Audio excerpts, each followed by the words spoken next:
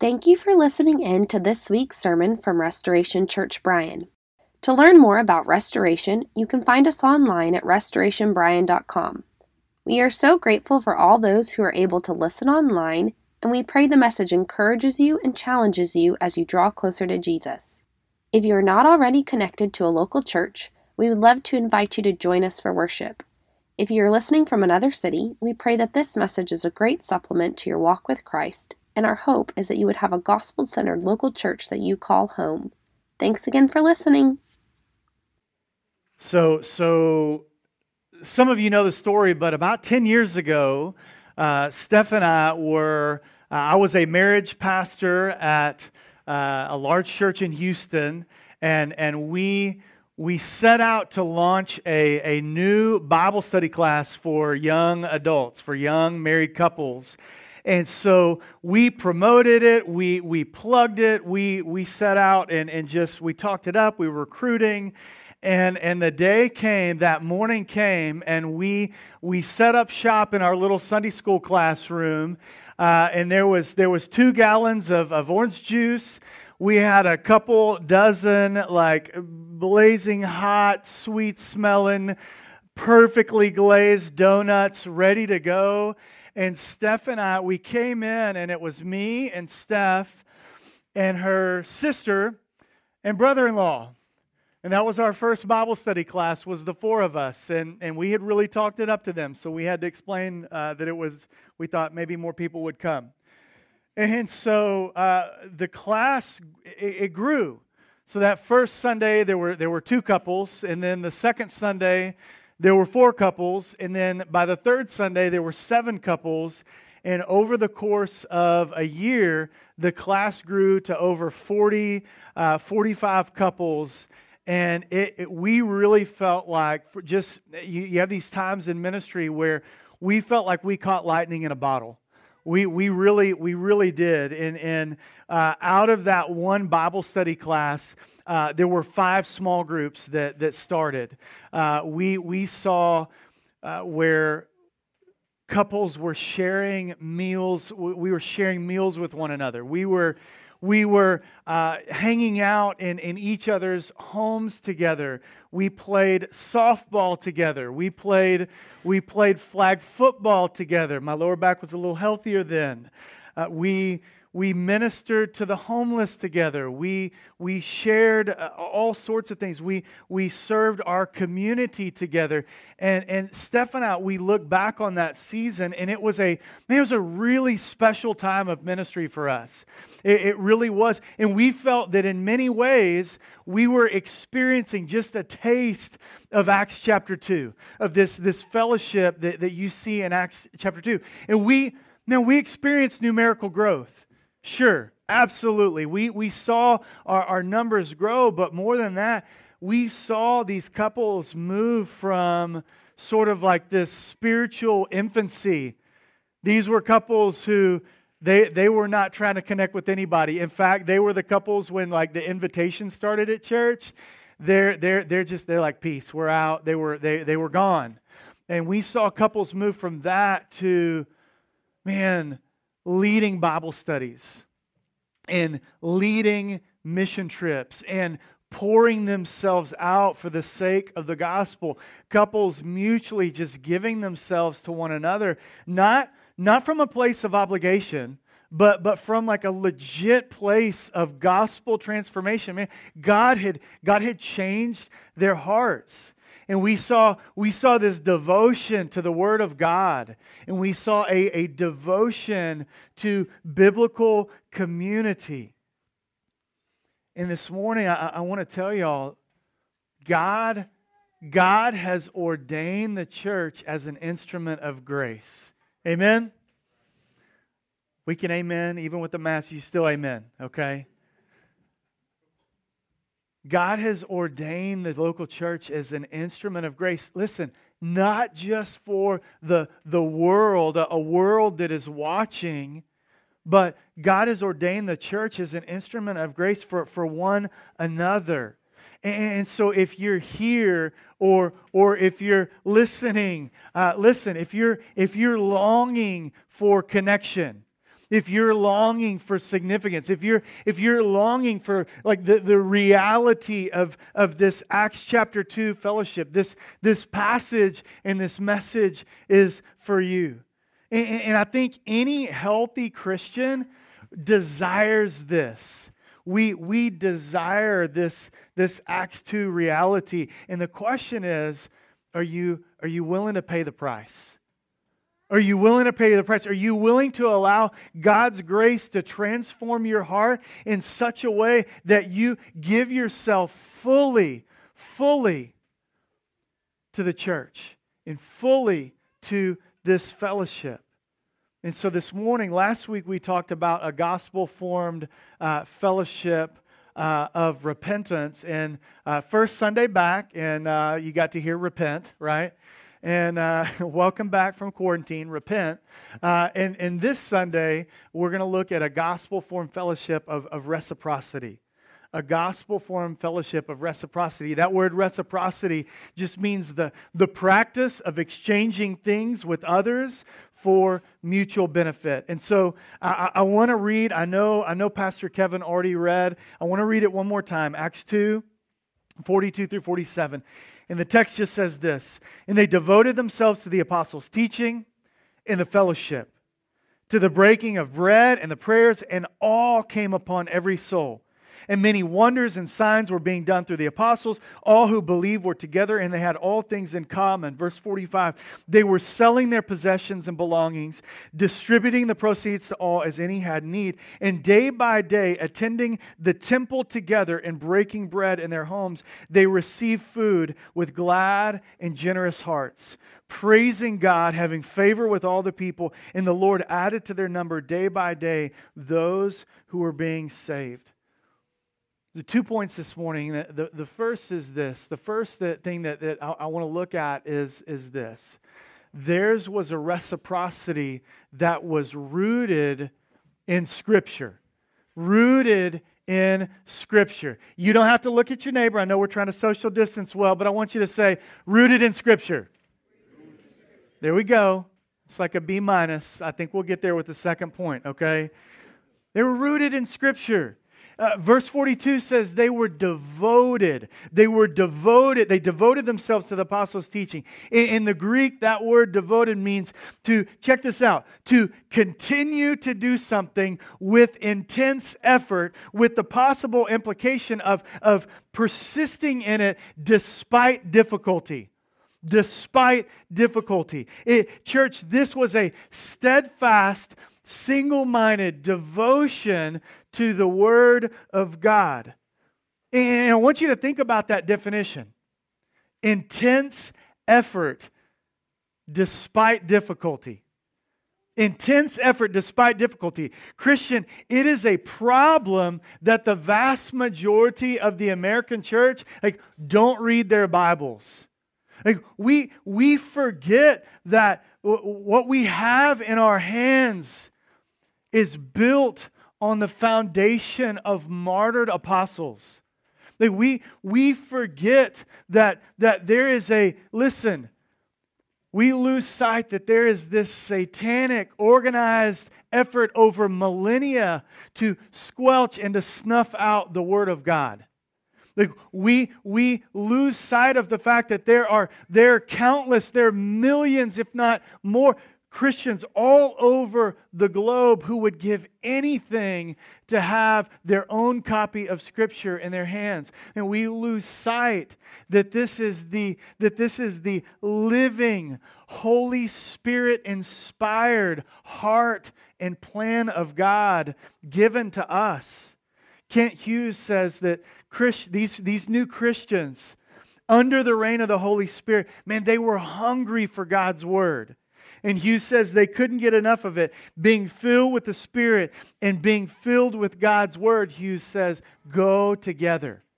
And it was R.C. Sproul who said, check this out, church, there is no such thing as a Spirit-filled Christian who neglects the study of the Word of God. There is no such thing as a Spirit-filled church that does not give itself continually and steadfastly to the study of Scripture. And I've talked about this so many times, church, but the minute we put this down, we pick up a Jesus of our own making. The minute we put this word down, we pick up a Jesus of our own making. And almost always, if not always, it's going to be a Jesus that is more palatable.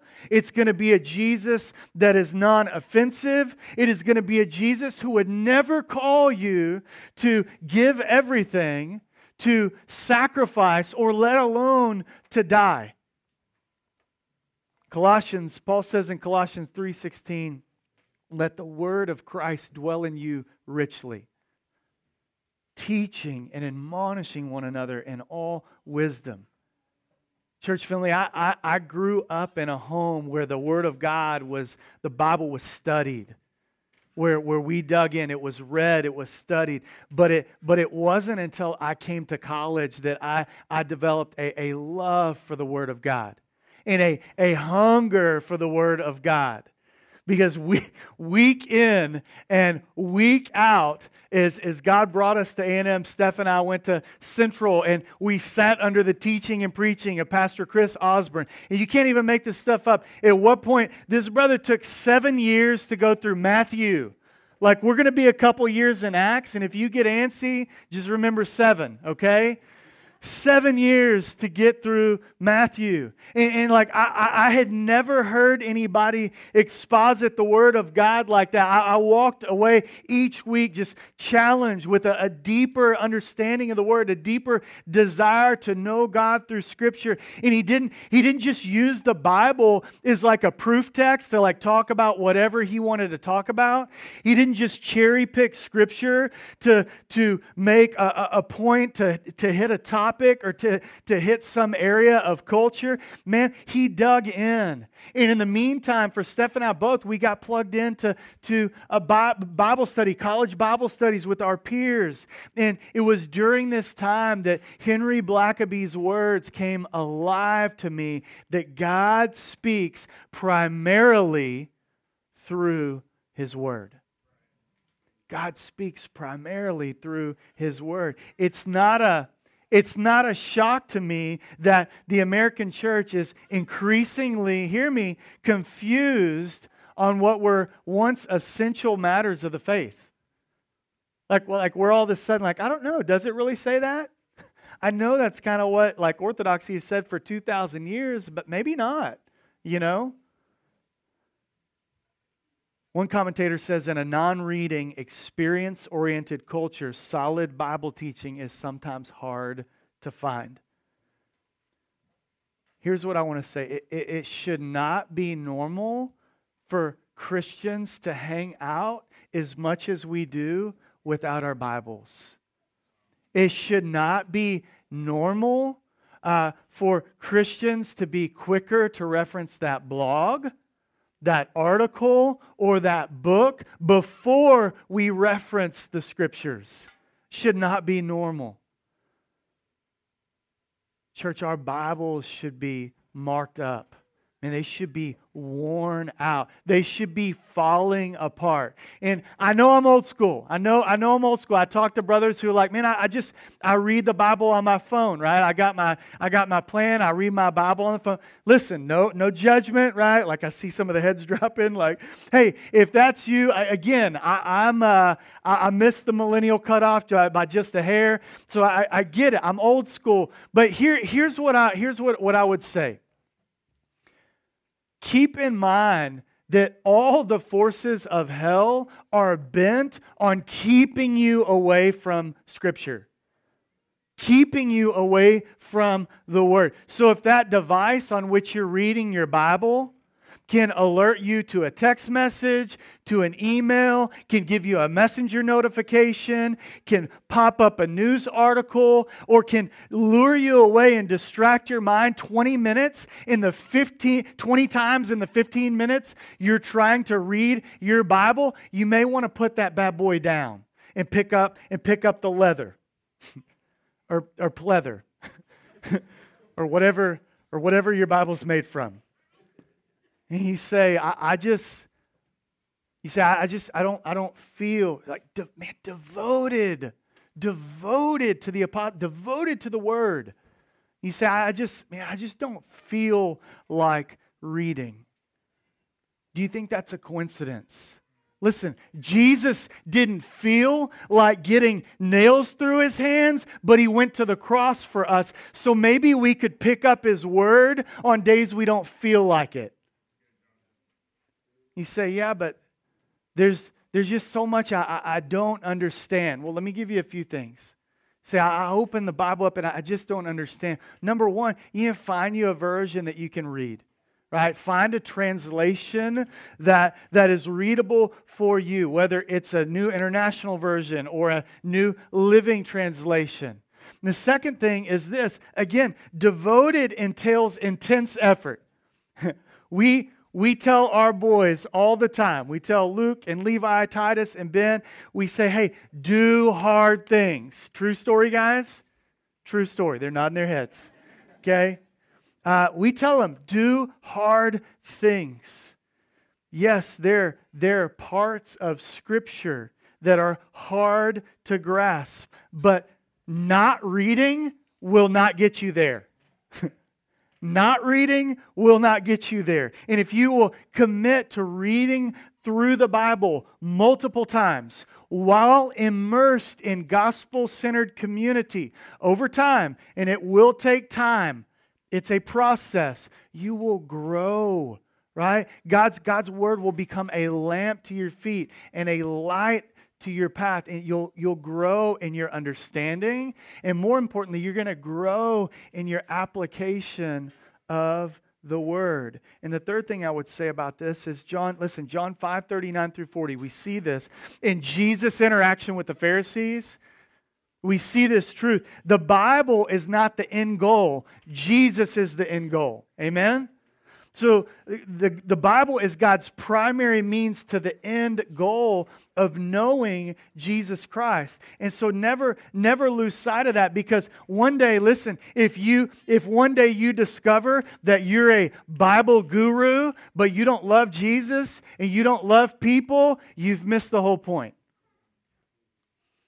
And in a moment, we're going to dive into fellowship. We've been talking about a devotion to the Word, but before I do, I want to say this. Your closest community, hear me, this is important. I don't care if you're a kid.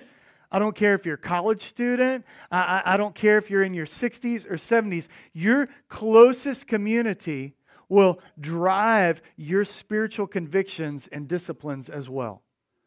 If you hang with people who don't read the Bible, their worldview, guess what? It's not going to be driven by the Bible. And guess what? Your Bible reading habits and your worldview are nearly always going to closely mirror those of your friends. And so if they, and I want to be careful how I say this, if they substitute the podcast, and if they substitute the books and the devotionals and the articles and all these other things, if they substitute watered down, ear-tickling teaching and preaching, guess what you're going to be tempted to do? You're going to be tempted to do the same. Find people who love the Bible. I'm talking, find people who love the Bible more than you do and go hang with them. Tony Merida says this: God builds His church by His Word.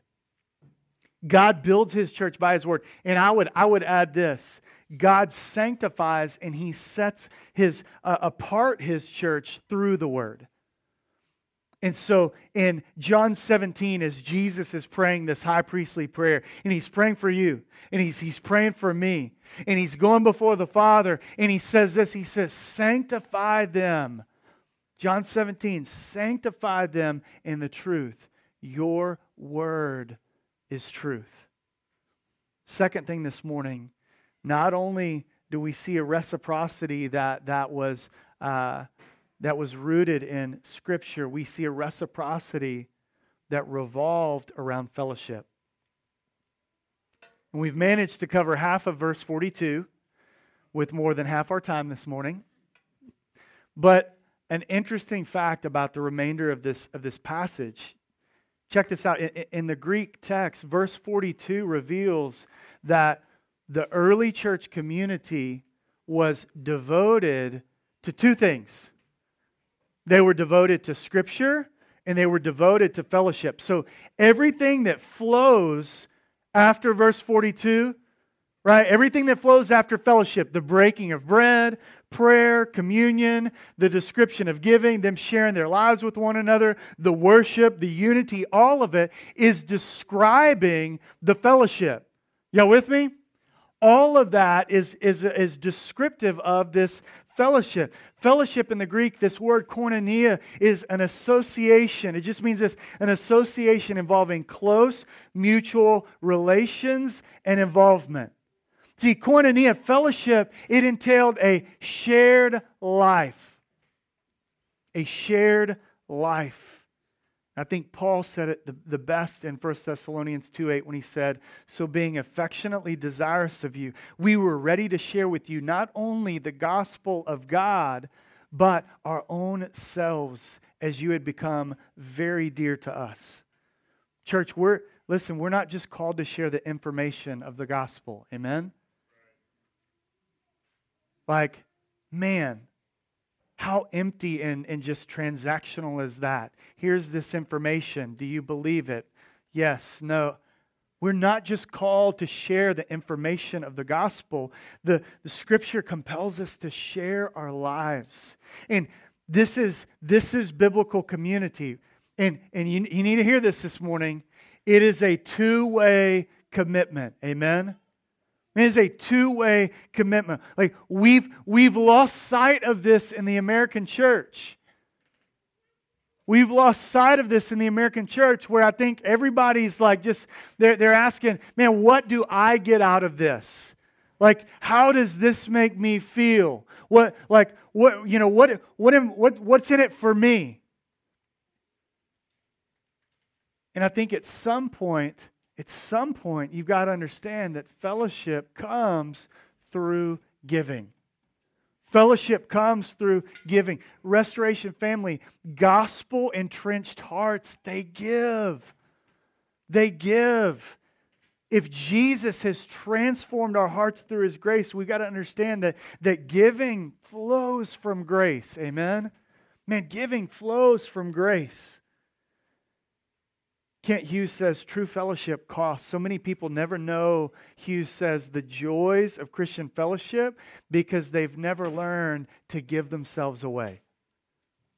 Let me say that again. True fellowship costs. So many people never know the joys, Kent Hughes says, of Christian fellowship because they've never learned to give themselves away. Biblical community requires something from you. Right? It's not just something where you roll up on the spot, and it's not just something that you get benefit from. The community gets the benefit from your shared life. That's the picture of this koinonia. That's the picture of the fellowship. See, it's easy to love the idea of community, right? We all read Acts 2 and we get geeked out and it's like, yes, and I think we get this like idealized picture. But listen, the early church community was a messy, broken church just like any other church. Think about it. Like a few days before, like 3,000 people trusted Jesus at one time.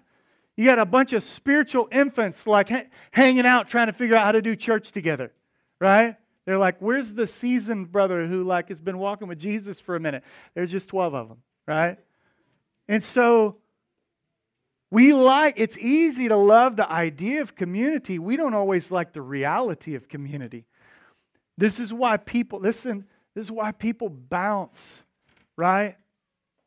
When it gets hard. It's why when there's conflict, when community begins to do its sort of sanctifying and refining work, people bounce. And yes, we fellowship can encourage and fellowship can absolutely exhort, but sometimes growth, man, comes from being pruned. Sometimes we need that hard word.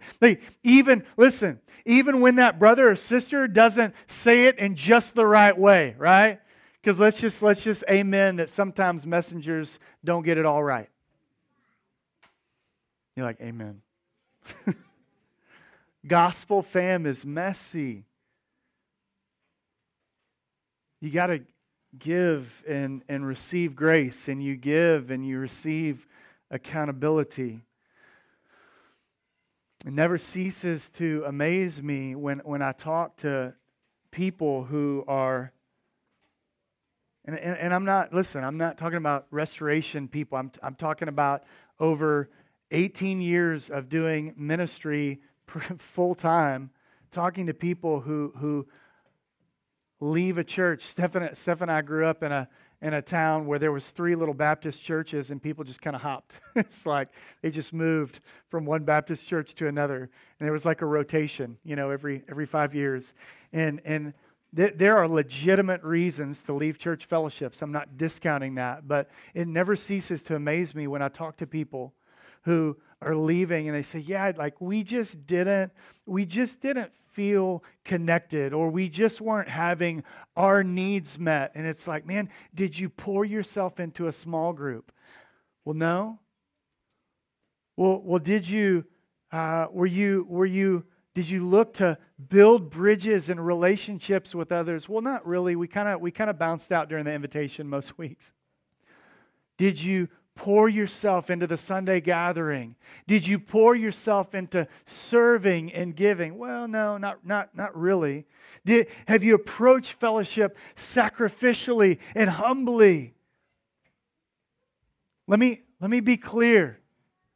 Like, church hurt is real, right? Church hurt is a real thing, but more and more I see where people, they pull away from the grace of fellowship. They stop growing in grace. And hear me, church family, then they start looking for people to blame and for reasons to bail. And Restoration fam, like, that's not the picture of Acts 2. The early church was devoted to this gospel reciprocity.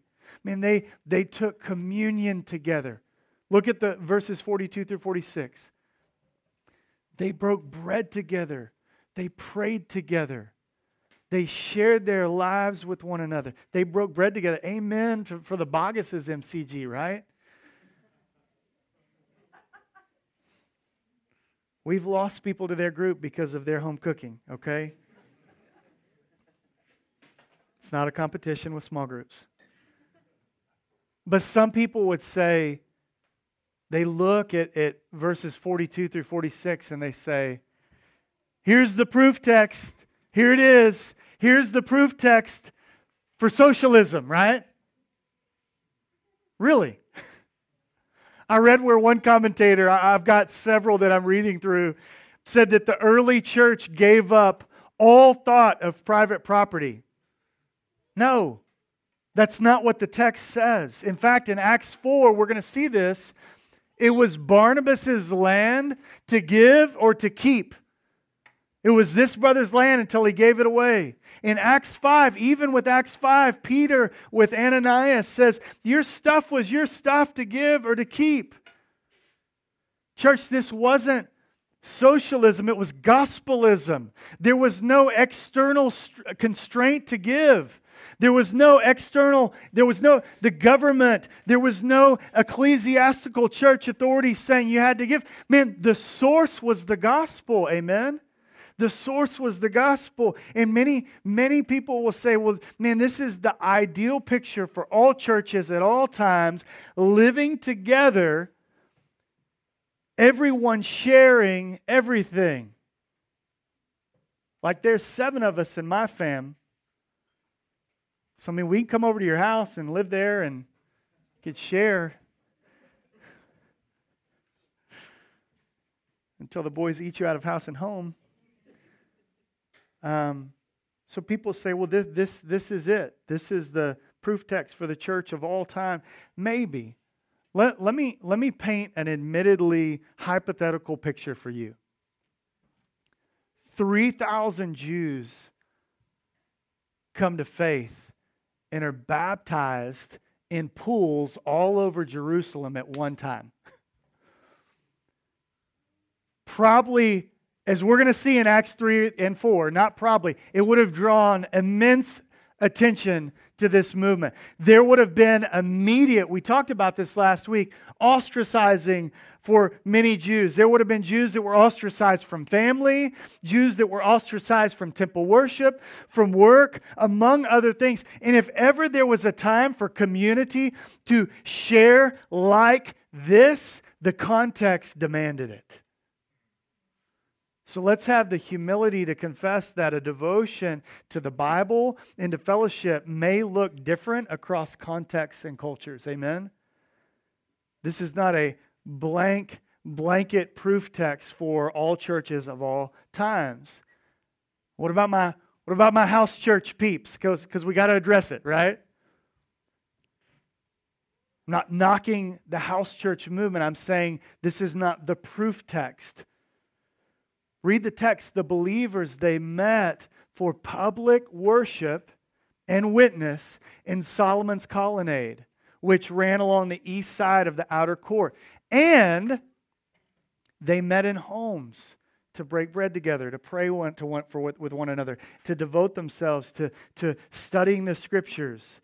Were there large gatherings? Yes. Were there small gatherings? Yes. You need both. But Acts 2 is not a proof text for the house church movement. What it is an apologetic for is for relational discipleship within biblical community. And if you do find yourself as part of a large church, it means you've got to break the large gathering down into smaller gatherings to ensure the right environment for this reciprocity that is rooted in Scripture and in fellowship. Now, I'll close with this morning and we're done. In the early church, we see this gospel-formed reciprocity. We see this reciprocity that was rooted in Scripture, rooted in fellowship. And none of it happened without the gospel. See, we all want the spiritual life that gospel fellowship can bring and enhance. We just don't want to die to self. And here's what you got to understand. Without the death of Christ in your place, you can't die to yourself. See, as Peter in Matthew 26, as Jesus is about to be crucified for the sin of the world, Peter goes before Jesus and he says, Jesus, I'll never fall away. I'll never fall away. Like, listen, I won't deny you. I'll lay down my life for you. But here's the thing. Jesus didn't need a co-redeemer. He needed Peter to receive the salvation that Jesus was about to bring. What's my point? My point is this. You will never be able to fully give yourself to the koinonia, to the fellowship, until you embrace a Savior who fully gave Himself for you. Your identity issues, your insecurities, your walls, your immaturity, your anxiety, your hurt, all of it finds its answer at the cross of Christ. And it's from the cross that reconciliation flows. It's from the cross that this reciprocity, this self-giving, this mutual grace for one another flows. And you don't have to fake it till you make it with fellowship. And the reason is this, Christian, you already have fellowship with Jesus Christ. And if you will live from an identity in Him, fellowship with the people of Christ will flow from that place. Y'all pray with me this morning.